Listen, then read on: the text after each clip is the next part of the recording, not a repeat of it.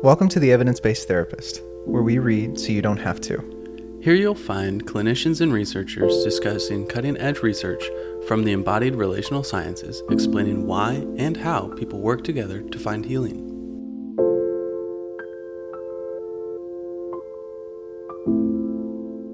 Hey, welcome back to Evidence-Based Therapist, where we read so you don't have to, with a long footnote that is ever evolving, just as we as human mammalian organisms are also evolving.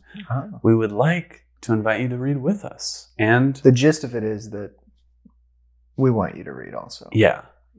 Because our implicit desire of this podcast is not only that we would disseminate information to people who may not otherwise get it, but we also want to reframe the story around the information. Yes. To say that research is not a terrible, awful thing. Right. It's beautiful and is telling a story and worth digesting. And reshape that through invitation to connection around research. Yeah.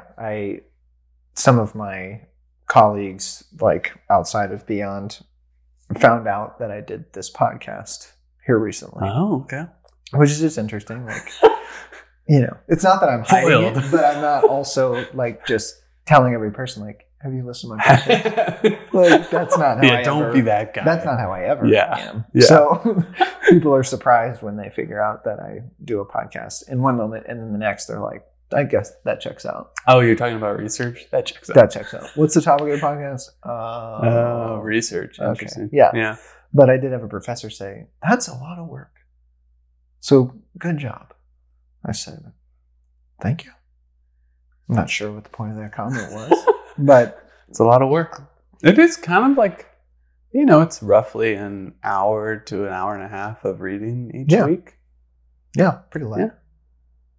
For us, maybe. Oh, I'm sorry. That is so good. I see what you were saying now. Yeah. Okay. I'm so sorry. I thought. Which, it depends on the article. Are we talking about Alan Shore's interpersonal neurobiology of intersubjectivity? You got to go back and forth. That 30-pager is going to take you a couple hours. Dense writing. Yeah. Not just 30 pages of fluffy writing.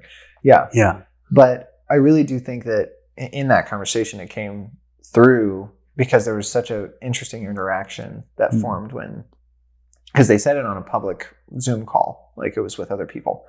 And other people, once they heard the topic of the podcast, they had a range of interactions. Like one person was like, oh, that's interesting. Another one's like, oof, gosh, I don't know if I can listen to a whole hour of that, which is a PhD, which is interesting that they said that. But I think that over the course of that conversation, it really came to the center of what the podcast mission is, which is to reshape through invitation to connection, our perspective of research. And maybe that would help our field as a whole understand the task at hand. Yeah. There's one of the things we talk about in our trainings is there's a literal world of information like at our disposal in this current moment where we have books, we have internet databases, we have so many ways in which we could connect to not only knowledge, and I put air quotes around that because not just cognitive knowledge, but lived experiential knowledge disseminated through written text.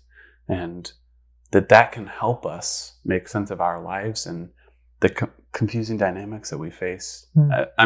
As humans, let alone as therapists, which therapy is just you signing up to be confused most of the time. Yes. But there's also a million people who have done that with you and have written about it. And there's opportunity there. And how do you connect with that sea of voices and people and story? And it's almost like there's so much that it's I don't want to. Yeah. How could I ever? Yeah. And I think in graduate school, you watch students wrestle with that because there's either this, it seems like one of the classic all or nothing. I'm either going to not interact with research really at all unless I have to. And so go the clinical route. Yeah, just application. So sitting in the room, not necessarily, which I think you and I would say, you're still doing theory-based research, application and research. Yeah. But you're still doing a case study. You just don't know you are. Yeah. Sure. So just focusing on the clinical, or you go into become a research PhD or PsyD or some type of even just, interested human that's wanting to understand what has been said. But it's impossible to be outside of the world of research and theory. Mm. And I think that's really the place to start when talking about why we as humans need to be listening to what has been said before us, because it's shaping our brain systems, it's shaping how we're understanding information, it's shaping the spaces we're having conversations in, and it's shaping the future of our field. So in some way, like, find the space that you can just start to baby step your way into the conversation. That, to me, is one of the reasons why our field will both be successful and have its shortcomings. Yeah, struggle. Yeah. Which I love, like, the idea of today's conversation. We don't have any papers in front of us. We don't have any computers. It's the first time in this whole podcast we've done this. Yes. Yeah. Just had a conversation. Yeah. But I wanted to, before we jump into the next series of articles, give some kind of space for us to just discuss why we're making the decision we're making. Yeah. Because what we're also choosing to do is integrate not a new voice to the field of science, but a new voice to the field of mental and clinical health. Mm-hmm. The voices in neuroscience. We're going to kind of integrate that, because I feel like when we were at the end of our last series of looking at what is evidence-based therapy, what are evidence-based practices, the shortcomings, the positives, the confusion on language, like all of the complexities of what is an EBT. There was this part of me that was always missing of, like, there's ways to understand some of this, but it's not in the world of behavioral observation and clinical counseling studies. Yeah. It's in understanding maybe what's more going on underneath the skin. Yeah. Which is neuroscientific inquiry. Why these are very large conversations that we're just going to flutter over. Yes. Yeah. So why do you think that is? Just because we are both highly educated individuals, been in academia for all of our lives, basically, and it doesn't seem to be ending anytime soon. So as a member of that culture, why would you say, what would be your best guess to say why that is, that there is this bifurcation of knowledge and sort of this grasping so tightly your quote unquote, what is it? Your scope of practice. Yeah. As you're saying that, like, I had so many virtual others that show up. And, like, when we do trainings and when we start getting into, like, here's one way you can understand what could be happening. I love that in already. This session. One way, what could be. It's not definite, it's not which is certain. something that I want to talk about. Is a misconception with neuroscience and this idea that neuroscientists have the answer to everything. Yeah. It's false. But I had a lot of virtual others that came into my mind of, like, the question so often is, okay, but, like, why does this matter? Yeah. Where does this apply? What do I do with this knowledge, understanding? Why does it matter?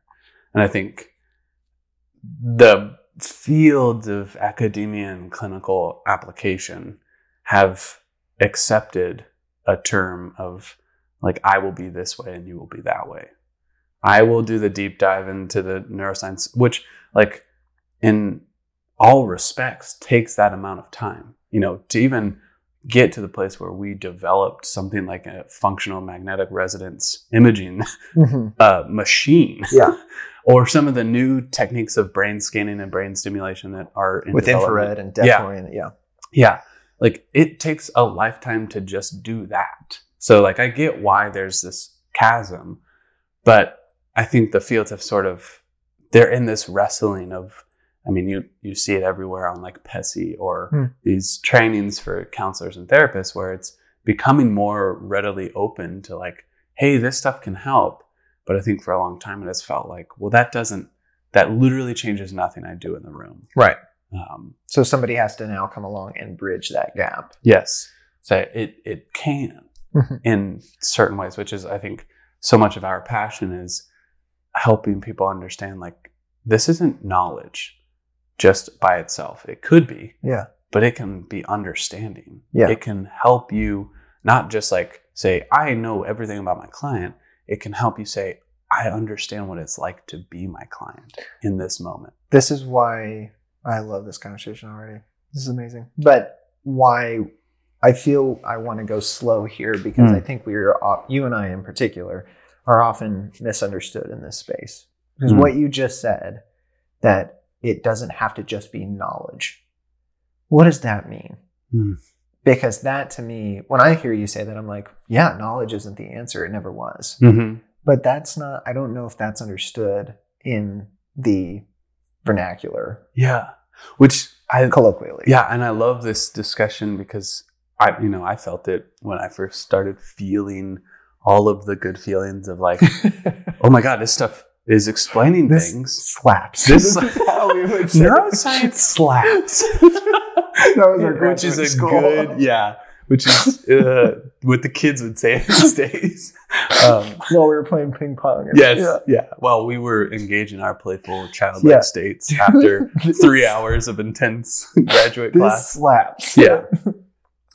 But then the temptation was to say the cure for anyone's ailment is the dissemination of knowledge. Yeah. I need to tell you more about your brain. Therefore, you'll be healed. Yeah. And healing is in the knowledge. And I think that, and I know that I've sat in sessions where my psychoeducation has turned into psychomanipulation. Knowledge transmission. Yeah. Hey, I know more about the brain than you do. So I'm going to tell you about your experience, and things should change. Right. Because now you know that that's just an overactive amygdala. So anytime out in the world, you can just say overactive amygdala and get better. Right. That is like a real temptation. But then there's also the other side of like... Which that way of applying neuroscience to human behavior has been heavily critiqued and created such a disparity between disciplines to where you'll go to some conference that's mental health based, and you'll hear these conversations about brains from people who don't know a lot about brains, and then conversations about counseling from people that don't know a lot about counseling. Yeah. And so it's like this strange disconnect where we're on other sides of the presentation hall, not talking to each other, but accusing one another of being out of their scope of practice. And I think that cannot be the way that we progress as a field of human relational science. Yeah. We can't be that anymore. If that's if that's in the space somewhere, we need to figure out a safe enough language to name it so that we can transcend above it and connect. Yeah. I love the idea of feeling safe enough to name it. Yes. To name that dynamic. Because I think a lot of times what I've felt in different spaces of interacting with other clinicians or other people who, maybe aren't a clinician, but they're interested in human health and growth and development, and also like want to know stuff about science, and they are having a conversation with me. I feel this like tension of, you can almost see, and it's like you're listening to a different language sometimes. Like if someone started talking French here, at some point I would just start like dissociating because I don't really know it. Or if I went to our intern and said periaqueductal gray. Yeah. That has no meaning. None whatsoever. That is obscure speech. Yeah. And I feel like that's where, rather than like caricaturing the two fields of, well, that's just like fancy language, it has no bearing on what I'm doing in the room. Yes. Or, well, you're just clinical. You don't actually know what's happening.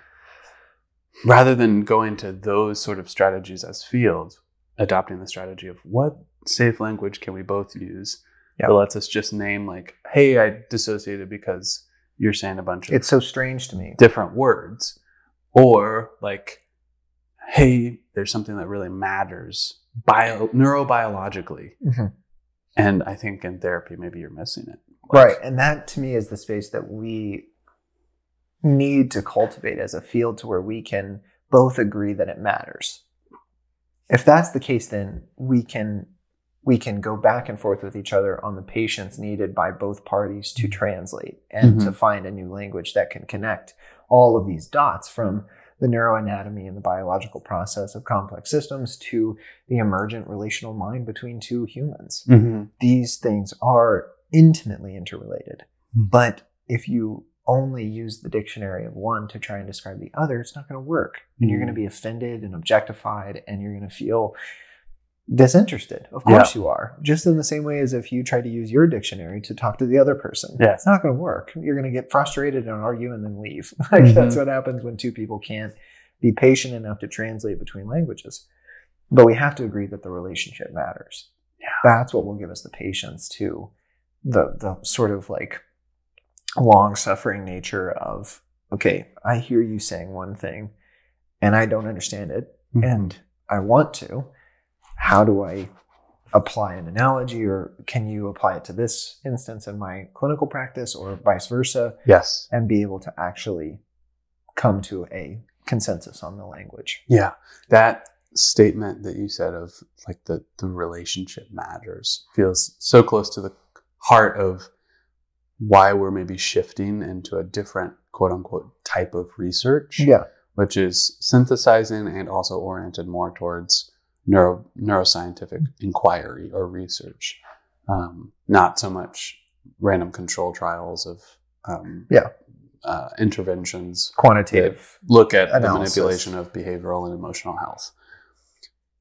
We're doing that not because it's like here's all the problems with EBTs and theories of counseling, and the white horse is coming in neuroscience, and it's going to save the day.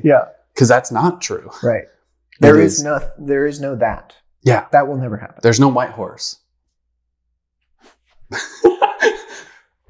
Damn. I feel like we may have just like fractured or splintered the universe just a little bit. Like there is no white horse. It will never happen. Yeah. Nope. I love even to go back to the idea of like knowledge, like to bring neuroscience into the discussion isn't to say like, here's a knowledge that is the cure. It's to say, here's a way of understanding that uses different language, has different paradigms, access to depth. Yes. That's different depths. Yeah. There's so many times when I'm reading neuroscience and it's like, holy crap. I needed that language to understand. Oh yeah. Something as simple as like the fact that like ventral and dorsal share the same branch, or share the same kind of branches of the parasympathetic nervous system. That's huge to understand how somebody could be functionally dissociating and look like they're totally fine. Underneath the surface, they're fragmented. Completely shut off to themselves. Yes, totally dissociated. Yeah. How do you understand that without the language? Yes. Yeah. And it's like, yes. But then there's also times where I'm reading neuroscience or body science and it's just like... it's off. Nope. Like what you're saying does not fit at all with the client I just had. Like something feels very off or limiting, or like it doesn't go as deep as like the nuances of me just sitting with my client and processing through a paradigm of psychoanalytic thought, or even cognitive behavioral, or hearing about a fight with their relationship, like their partner or whatever. Yes. Yeah. And holding the relationship matters, not for knowledge sake, but for understanding. So then just I want to give like a little teaser of where we're kind of going with some articles coming up, because we just came off of the Triune Brain, where we threw out some concepts that I think like maybe people were like, oh, this is interesting. I didn't know about this. We threw out things like modularity in the brain and the idea of systems versus circuits. Systems versus circuits versus modules. Yeah. Yes. And the idea of like, well, and pop science and psych has really jumped onto like the two of like, the hippocampus is where all memory is stored and the amygdala is where all fear is. And we said something kind of last week of like, the authors were saying there's no such thing as a fear circuit. We were saying that feels erroneous. And at the same time, that the circuit is not just like, you can't just like pinpoint it, take it out, and people are healed. No more fear. No, the brain is incredibly adaptive and reciprocally interactive. So then the articles that we're jumping into are hoping to give some nuance to that. Yeah. So let's zoom out a bit, because we're talking about something right now that you and I have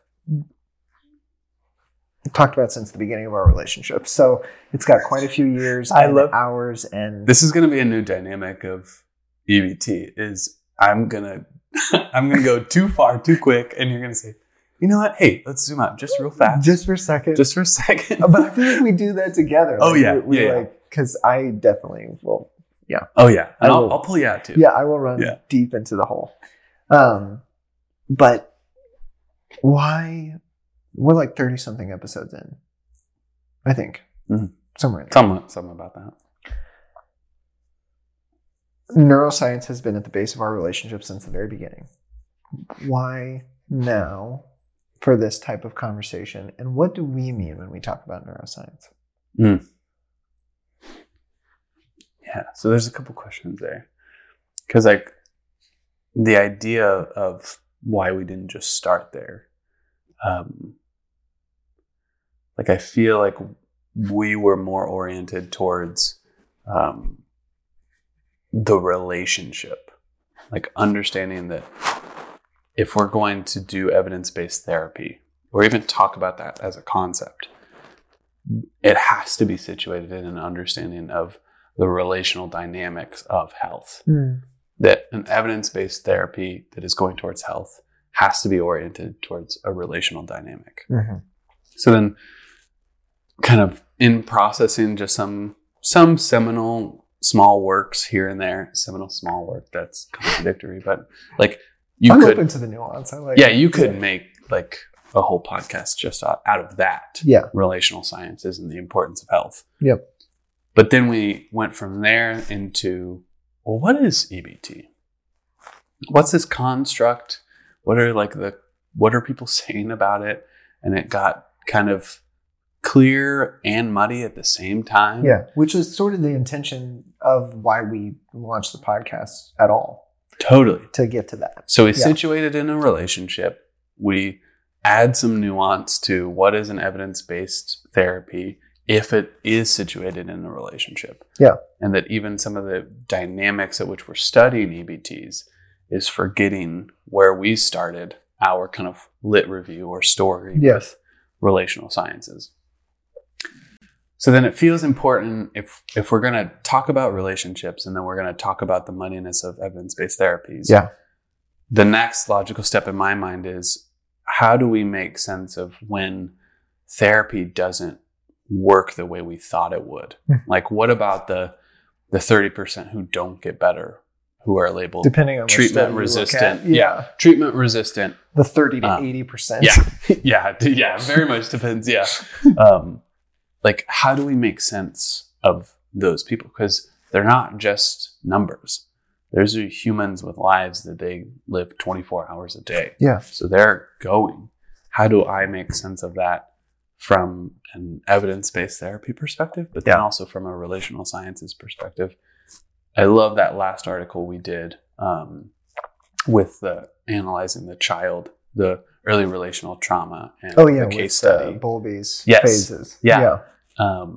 Because that like illuminated so much that you can see a human do something and write a story about what that means. If I see a child protesting the loss of their mother, I can write a negative story about that.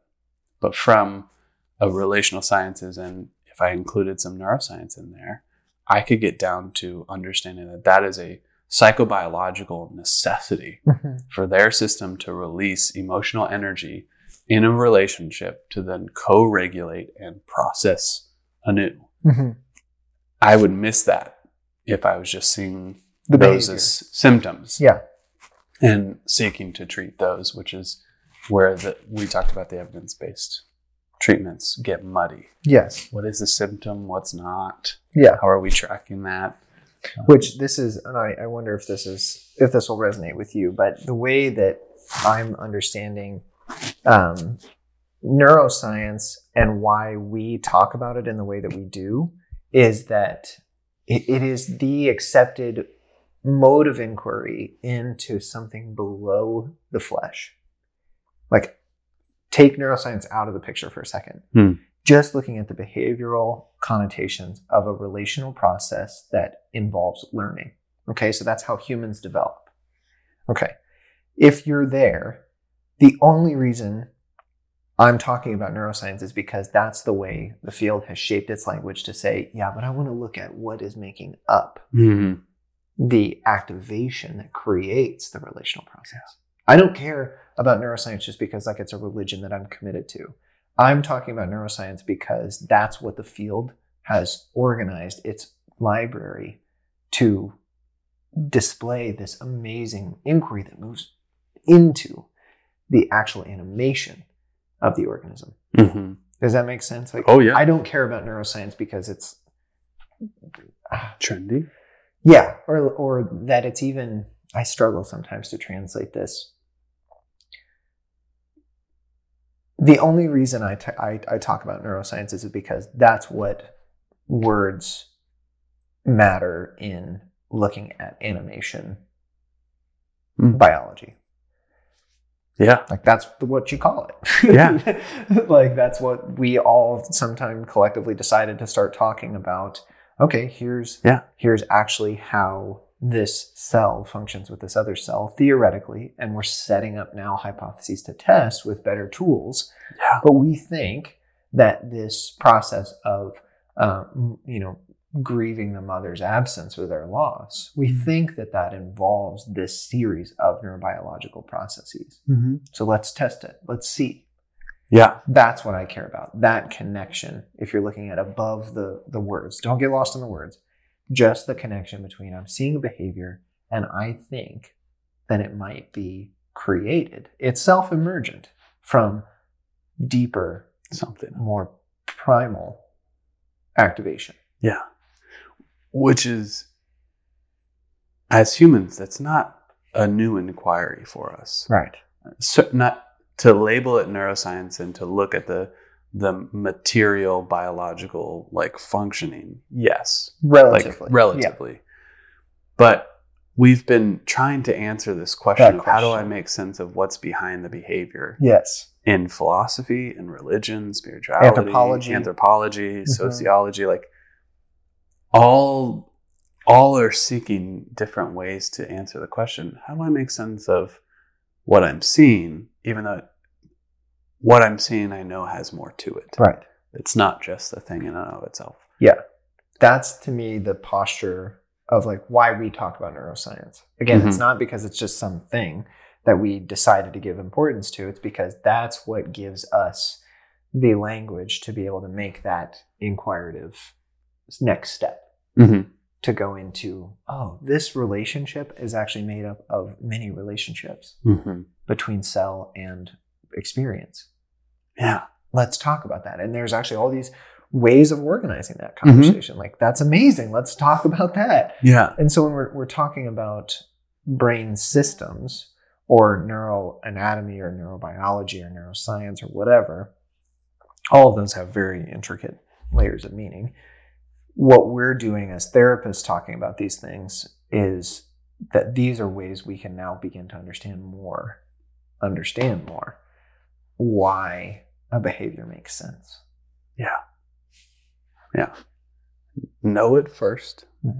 Know that cells interact and create systems, and systems interact to create organisms, and like knowing all of that is great, but then like there is this like shift into understanding. Yeah. Or like, okay, yeah, I know the function of certain, like I know one that I feel like I always bring up and also is like a caricature of like, I know the 7 affective circuits of affective neuroscience. I get that. I know those.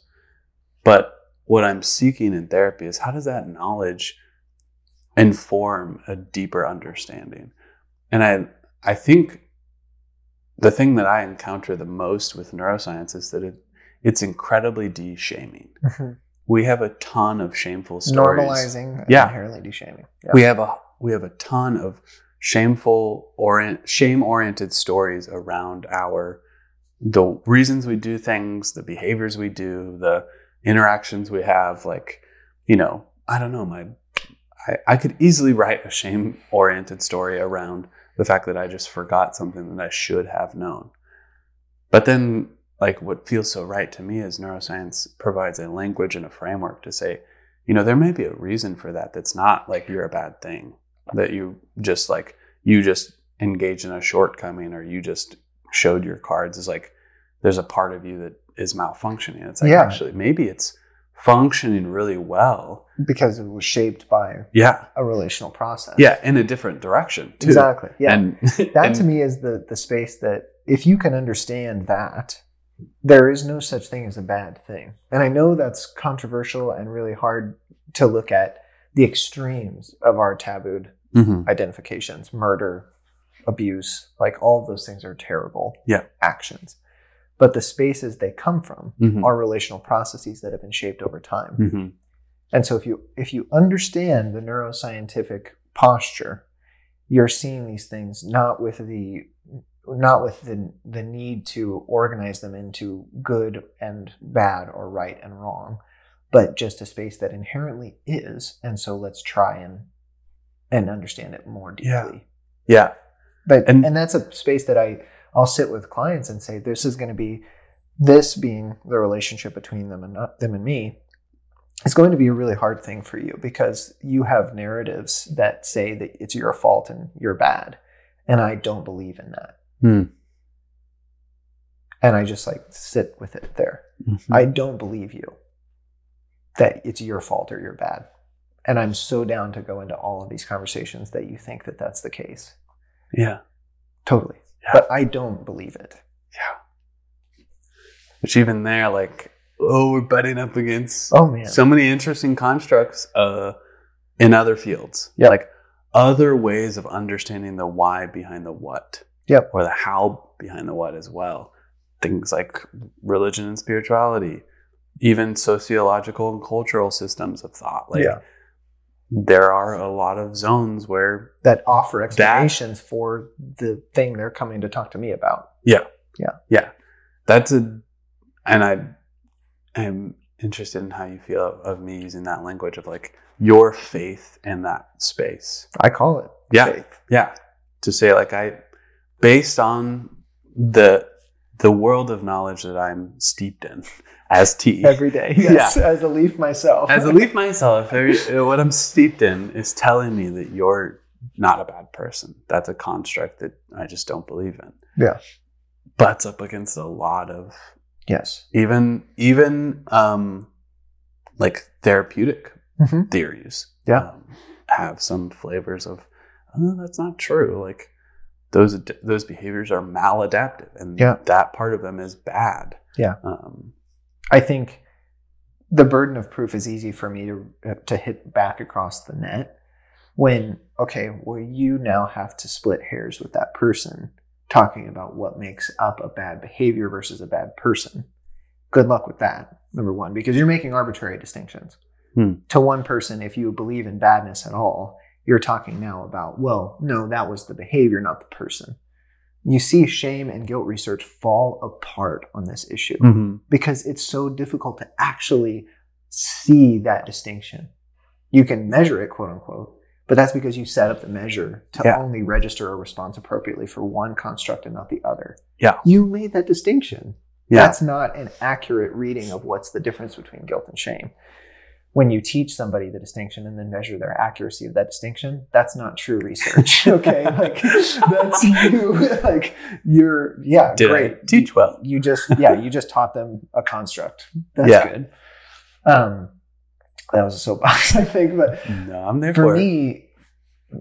For me, it is a faith, very much so. And I think people call it humanism or universalism or whatever. But to me, I think call it whatever you want. I believe that humans are inherently good. That doesn't necessitate the existence of bad. Yeah. It's non-linear, non-dual. I believe that they are good because their cells are built to live. That is good. Yeah. That is life. Yeah. That's good. Yeah. And until you're dead, you're good. Yeah. Which I think, I'm so stoked for the series that we're about to do, because at the end we're going to review article from Dan Siegel. And I feel like anytime we're talking about good, bad, like I hear him as I will sometimes tell the story of like literally sitting on the floor at his feet at a conference in Nashville one time. And I just remember him saying like, you know, we could get away from these categories of good and bad if we just started using health and unhealth. Yes. Which is just like a much more compassionate way of looking at humans and saying like, oh my God, I think your system is feeling the effects of unhealth. Mm-hmm. And really what he's meaning there is disintegration. Yes. And that's, again, I think what some people misunderstand is that, oh, he's just changing the words. He means the same things, good and bad. He's just changing the words. That's not true. No. That's not, like, that's what I get so stoked on with Siegel's stuff is that it's not a simple replacement of the words. Like unhealth is still bad. Yeah, it's not synonym. Yeah, no. Yeah. That's not true. Yeah. Yes. Unhealth has a level of disintegration that is greater than the level of integration in the system. It will lead to less health in the future than health would. Yes. Right. Yeah. And so then people stop becoming good or bad. They become organisms that are feeling the effects of, am I allowed to be integrated or not? Yes. And my system will unconsciously choose to, for a time, go into what is quote unquote unhealthy. We talked about this in the last one, allostatic. Yep. I was just thinking about that. In order to get back to homeostatic stability and constancy. But if that's not afforded to me, if I have to keep my allostatic constancy, then I'm going to adjust and I'm going to go into like holding on a level of unhealth. Right. And then, that will change my behaviors in the world. And that will lead to psychiatric quote unquote disorders. And because that's what those systems have been set up to measure and label. Yes. Yeah. That's just a label of the, So like, if we're looking at why neuroscience then, which is like kind of back to the second question. So sick. Really like, to me, we were looking at the complexities, especially with several of those articles of, part of this is just studying these constructs. Exactly. Of depression, anxiety, OCD, ADHD. I don't think you can slow down your language enough to make it really clear. Because what you just said is, it all is constructs. That's another thing that's just like, I don't think people understand. Depression is a construct. It's made up. And even if you were to trace down its neurochemical origins and its relational antecedents, which we're going to talk about, and its antecedents, those are made up. Yeah. We spotted them, organized them, and labeled them. Okay. And our labels have been wrong. And changed over time. Yes. Okay. Yeah. That's what's just so absurd to me. If anyone tries to find the end in a quote unquote labeled distinction, who made those labels up? And I'm not just like being that kid in class. It's just like, that's an opinion. Sitting in the back corner, just like staring at the window. The whole thing, like hood up, like sunglasses on in class. The reason I'm bringing that up is that we have to understand that our entire perspective on reality is made up. It's neat at times in how we've organized it and agreed on the distinctions, but it's inherently made up. Yeah. So what we're doing in talking about neuroscience is starting to play with some of that language to apply it to a systems-oriented understanding of human behavior. So just as you said, like to start playing with these constructs and taking them apart, what is depression? If we look at it from a neuroscientific or neurobiological or even greater interpersonal neurobiological perspective. Yeah. Just like what we did last article where we said at different levels of perception, there's different levels of clarity. Yes. Like what if I dove into depression and took a different level of perception that is granular. Then just looked at depressed mood as identified or, justified by lack of motivation, loss of, any energy, difficulty getting out of bed, feeling worse more days than not, like these symptomatic clarifications of this disorder. What if we look at it deeper than that? Yeah. And yeah, something as easy as that is like, my brain goes to a conversation I've had with several clients of like, what if you actually need your Sunday depression? Because your Sunday depression is actually reminding you that you're overworked 5 days of the week. And that you're in some way feeling like you have to. What do you feel like their response is to that? Well, usually it's a conversation that goes on for a little longer, and it has to, because the initial gut with their organization of reality. Yeah. When you talk that way. Yes. Yeah. Which again, I'm from the fundamental organization of mind that is oriented towards, like, I don't think that's a bad thing. Right. Like, maybe it's feeling it sucks, and I'm going to empathize with that. And also there's like a level of unhealth there, but you're not the problem. Exactly. Like that we can learn more about your experience of the world. And I can hear virtual others coming in about like, well, are you just telling everybody to punt on responsibility for their actions and behaviors? And because it's like, well, if you're saying, if you could see my face, I know. But that's what will come up is like, so are you saying, like, the humanists, they think that everything was their parents' fault and that nothing is on them? That is complete. Like, please bring that up in comments to this episode and later episodes if you think that's true. Yeah. Because both, like, we would love to have a conversation about that. Easy example. I talk to people about responsibility has been like a totally obliterated construct. Yeah. Where like responsibility is now a moral obligation to do right and wrong. Whereas like etymologically, just break it up. Responsibility. Response, you have the ability to respond. Hyphen ability. Yeah. So like my understanding of neuroscience and also the integration of relational sciences is helping people to learn that they can respond differently. I actually want them to take responsibility, but I don't want that responsibility to be based on their bad. Yes. I want that responsibility to be based on, you have neurobiological systems that can give you the energy and resources you need, both internally and externally. Yeah. But your system isn't tapping into those because it doesn't feel safe enough to. Right. Let's look at the neurobiology of addictions. Okay. Yeah. This is a space where so much energy and millions of dollars have been allocated to stop addictions because they obliterate families, they destroy lives, and they, do all of these terrible things. That I totally resonate with the feeling behind it. Coming from a family of people that have died from addictions. Like, I understand the weight of addictions. It is not a thing in and of itself. Addictions don't kill people. The neurobiological process that created the addiction and isolated it as its only coping mechanism, only resource, kills people. Yeah. That's the thing.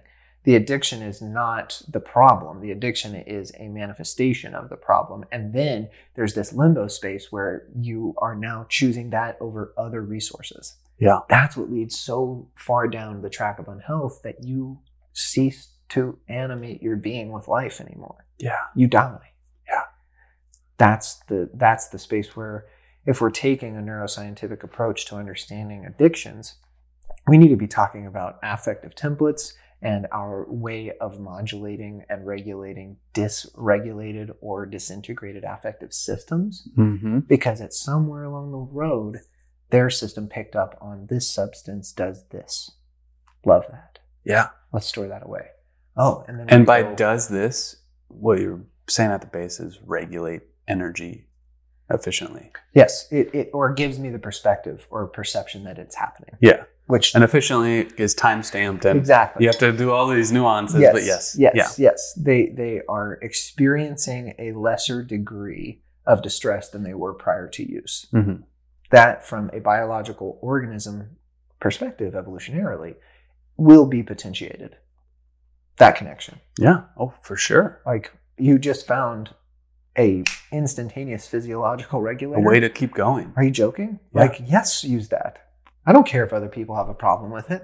Use it. Mm-hmm. They're not you. Yeah. Like, yeah, okay, it's costing you your kids' lives, but you're surviving. You're going down the road. Mm-hmm. And it's squaring this deal that we made with ourselves that we're never going to look at our pain.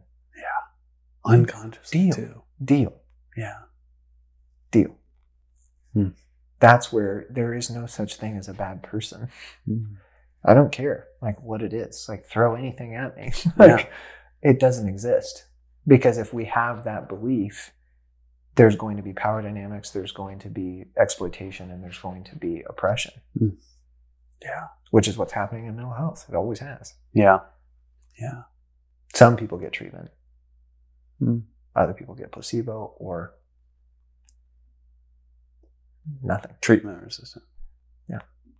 Or I had a shit therapist. Yep. Yeah. Yeah. I think to me, grounding the space that we're in around this is like, I feel like the original kind of couple sentences we went back and forth on and just organizing this episode was just like, we're going to introduce neuroscience as this beautiful avenue of understanding. And at the same time, do what we've done with everything, which is to say, not a silver bullet, has a lot of holes and will not answer all your problems. It's imperfect. It's unfit to answer all of your problems. Yeah. Like it's apples to donkeys. I said that in a meeting sometime before. It's amazing. Like it does not square. Yeah. Yeah. Yeah. Using a tire iron to like iron a shirt. Yeah. Doesn't make any sense. Yeah. I love this statement you've said in past sessions of like, and this is a paraphrase because it's connecting to a lot of different things, but it's imperfect, but it's like the best we have. It's not going to answer all the questions, but it's worth paying attention to. Yeah, it matters. The relationship matters. Yeah. That's the thing. Yep. Yeah. So what do you think of this as we're kind of closing down? Like, where are we going? We're midway through a season right now. We just came off of adaptive or triune. Yeah. And I'm super stoked to get into neuroscience.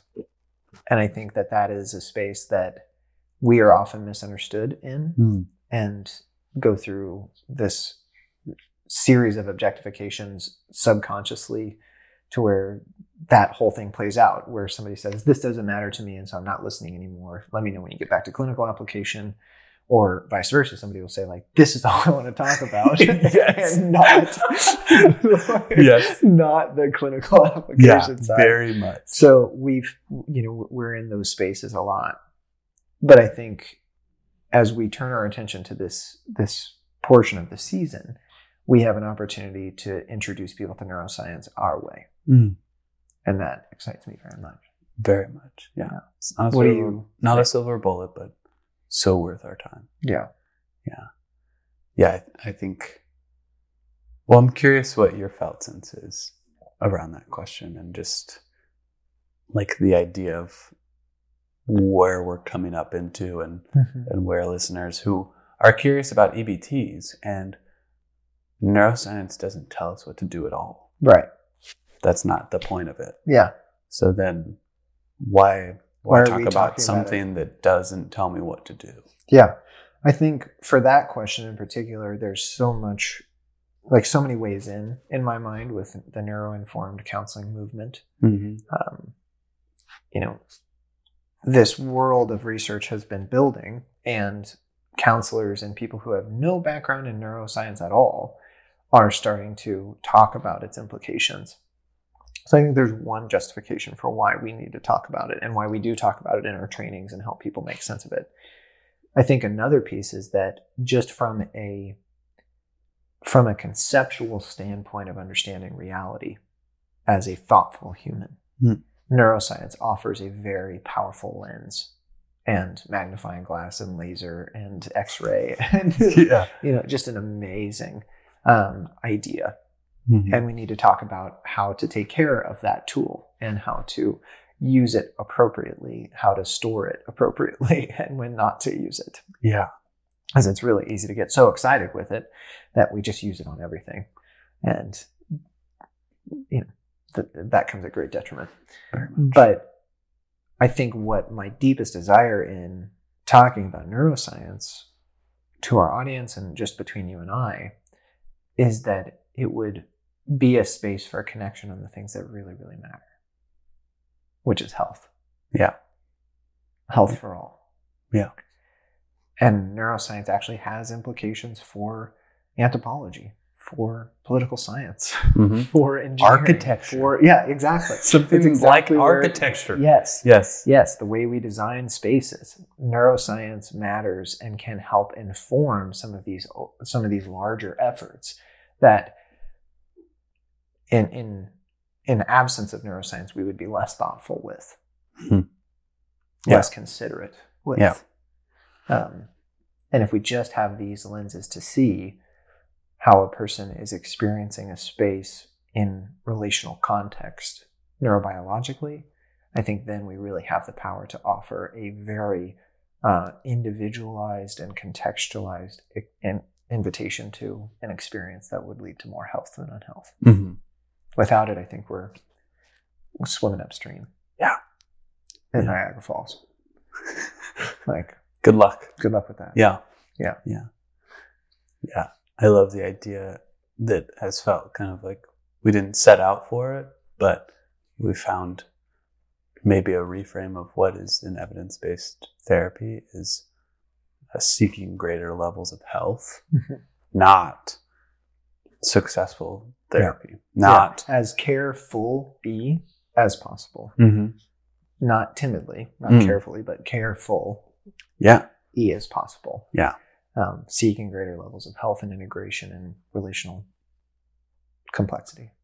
Because like we've reviewed in past articles, I don't know if you've ever seen like every client of yours goes through therapy seamlessly, and there's no major life events that happen that screw the progress up.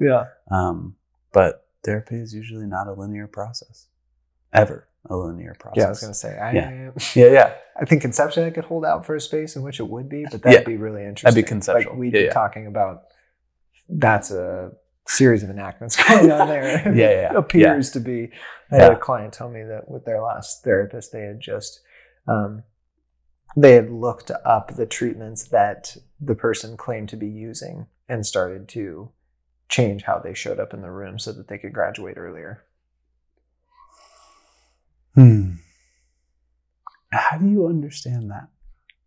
That's the question. You can do it from relational sciences. They got the stamp of approval from their therapist, and that therapist even wrote them a letter of recommendation to a court based on that person's ability to do what they did. Nailed it. Strategy. Very complex system. Bad client or really adaptive system. Yes. Accomplished its goal. Yeah. How do you understand that? Talk about it and process it. Neuroscience gives us great language. Without shame. Yeah. That's the whole thing. Yeah. Like, that's if you look at it from the lenses of guilt and shame, that's a big problem for them to be telling me that. Because now, why should I believe that they're showing up authentically with me any of the time? Why wouldn't I think that you're just lying to me? Even in telling this story. Well, I think it's a worldview thing. I don't care if you're lying. You have good reason to lie. Yeah, I want to talk about that. I'd love to just talk about what is coming up for you as you choose between more truth or less truth. Why? Let's just talk about it. Don't be offended by someone's human process. It's hurtful to be lied to. You lie to people too. I don't know if you knew that. You misrepresent and change things. You don't tell the whole truth. Yeah, that's a white lie. Okay, so you have a distinction. Interesting. That's mental complexity, which we can talk about neuroscientifically. At different levels of perception. That's right. Yeah. So I'm stoked. If you're wondering what articles you're listening to this and like, I want to jump in, read along, we're going to do a series of 4 articles by Koziel et al. 2014. It's on ResearchGate. If you just type in Koziel, Koziol, and then large scale brain systems. There's a 4-part series. 4-part series. All from 2014. ResearchGate, open access. Super good. Then we're going to look at some Dan Siegel and others and party. That's right. Party. That's right. Party. Understand how the heck do we make sense of why healing relationships are what heal us as humans, and yet we deny them, even in therapy, when we pay for it. How do we make sense of that? That's right. And most of all, stay curious. Stay curious, friends. We hope that you've enjoyed this podcast episode and that it will help you stay curious and create community around discussing the research that matters most to clinicians and researchers. If you're curious to learn more about something you heard today, check out our website at www.beyondhealingcenter.com and go to the Trainings tab for more information on our upcoming case conceptualization trainings and community events. You can also contact us by emailing trainings@beyondhealingcenter.com. If you want to stay connected, please subscribe to this podcast for more episodes. Leave us a review and follow us on social media by searching the Evidence-Based Therapist Podcast.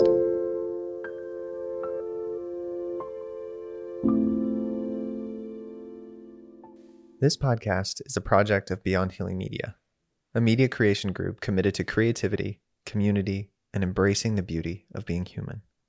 If you like this podcast, you might also like the other podcasts of Beyond Healing Media. Notice That is an EMDR podcast hosted by EMDRIA-approved consultants and trainers who use EMDR in their practice. Beyond Trauma is an educational podcast on the journey of trauma therapy and what it means to be humans who have been hurt but are learning to recover and grow, living the life we all want of safety and connection. The Burnout Educator is an interview-style podcast that invites stories from people across the spectrum of the educational system and seeks to see the human inside the role they play. It is our desire that you see parts of your story and those around you in the stories you hear.